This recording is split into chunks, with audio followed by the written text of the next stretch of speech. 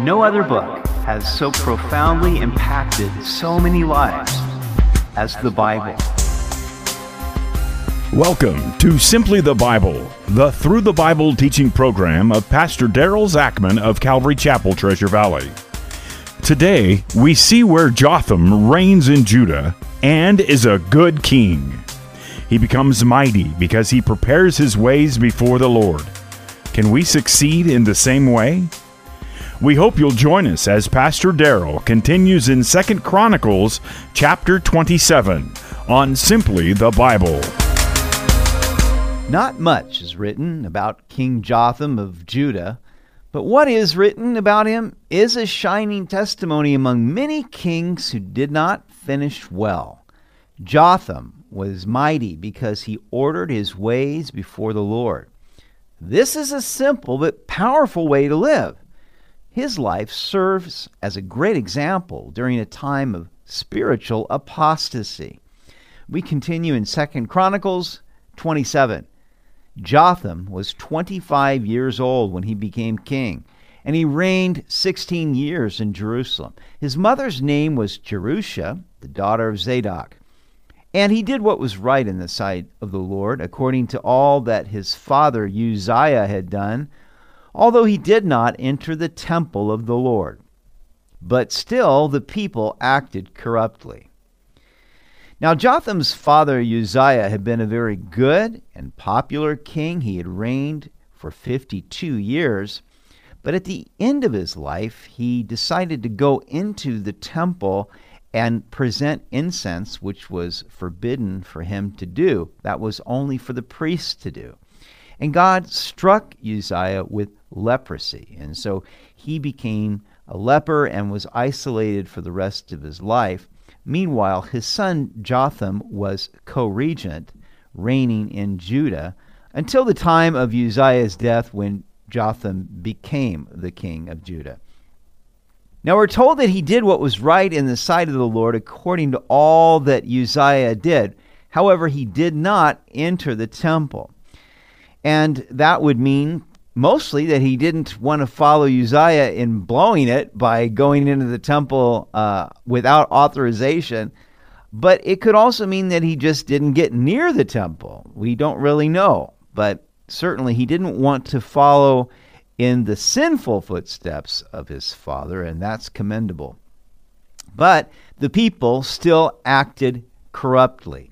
Now we know from 2 Kings 15 that Jotham didn't remove the high places where the people still sacrificed and burned incense contrary to the law of God. This pagan worship was accompanied by immoralities, idolatries, and superstitions.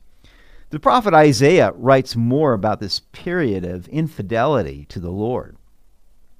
Jotham was not as strong as Hezekiah and Josiah, who would come after him, for they would tear down these high places of paganism and bring spiritual revival to the nation.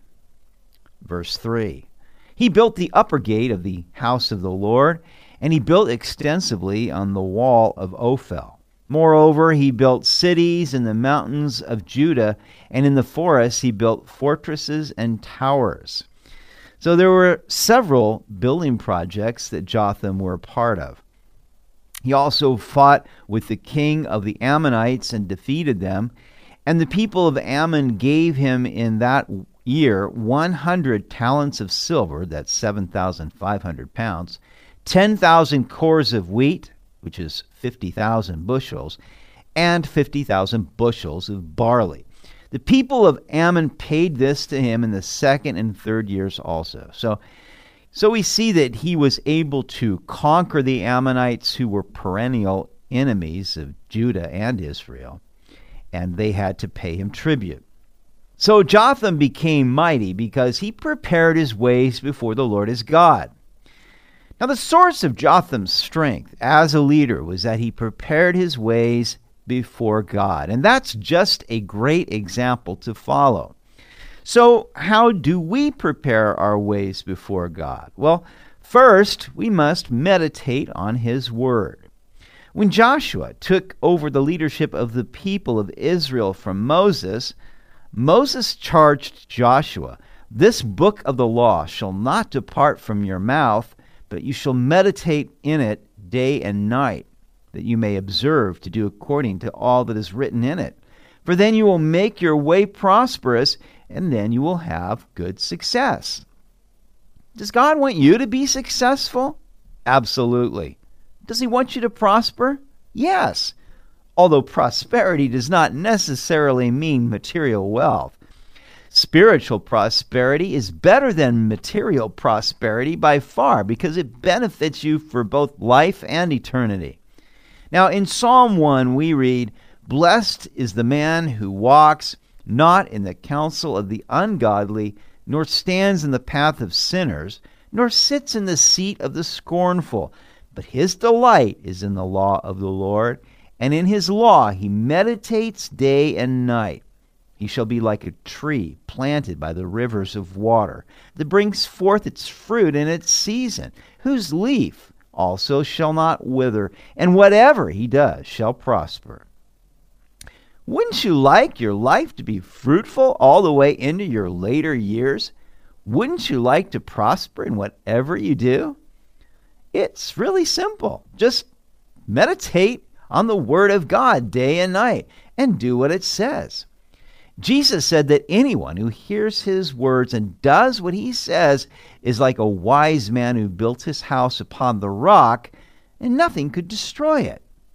And this is the big reason why I even do this radio program, Simply the Bible, and why I seek to take you through the Word of God, because I want to teach the entire counsel of the Word of God. As the Apostle Paul said, that all Scripture is God-breathed and is profitable for teaching and rebuke and correction and training in righteousness, so that the man of God will have all that he needs and be thoroughly equipped for every good work. And so that's why we do this. And if you meditate in the Word, if you spend time in it, you will find that it brings spiritual prosperity into your life, and you will bear much good fruit.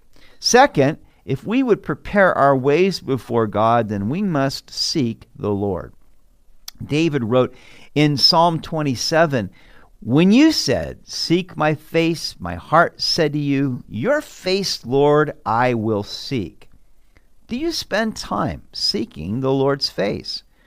I have the profound awareness that there is no way I can shepherd God's people and handle the various challenges of each day unless I spend time seeking the Lord's face and pouring my heart out to Him in prayer. Then I wait on Him for His guidance and empowerment. But there's no angel that pokes me in the side while I'm in bed and forces me to get up and seek God. I must choose to do that. But I try to get after it the first thing in the morning. That is, after I brew my morning cup of coffee.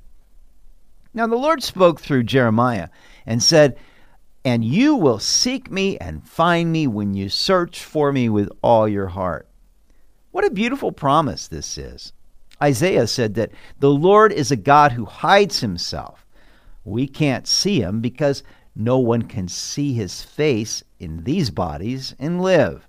But he reveals himself to those who diligently and wholeheartedly seek him.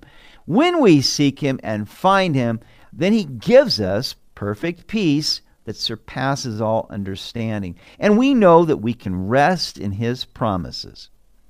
What are the results for the person who prepares his ways before the Lord? Strength, guidance, success, prosperity, peace, and fellowship with God. Now the big mystery is, why don't more people do this? It seems that there are loads of benefits for something that is relatively simple to do, and that is the great mystery as far as I'm concerned. Most people would rather go their own way than follow God's way. How tragic this is. But when our lives are a mess and we're popping pills just to cope, well, we can't blame God for the outcome, because he has made the way of blessing clear to us if we will only follow it.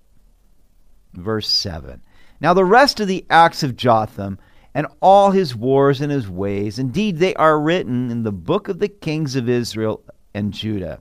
He was 25 years old when he became king, and he reigned 16 years in Jerusalem. So Jotham rested with his fathers, and they buried him in the city of David. Then Ahaz, his son, reigned in his place.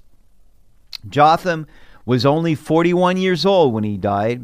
We wonder what all he could have accomplished had he lived longer, walking with the Lord. Now, not much is written about him, but he was one of only 2 kings in Judah, of which really nothing negative is written. Jotham prepared his ways before the Lord at a time when very few people were faithful. He is a good example in these days where many are turning away from the pure worship of the Lord to follow the idols of this age. May God help us to prepare our ways before the Lord as Jotham did.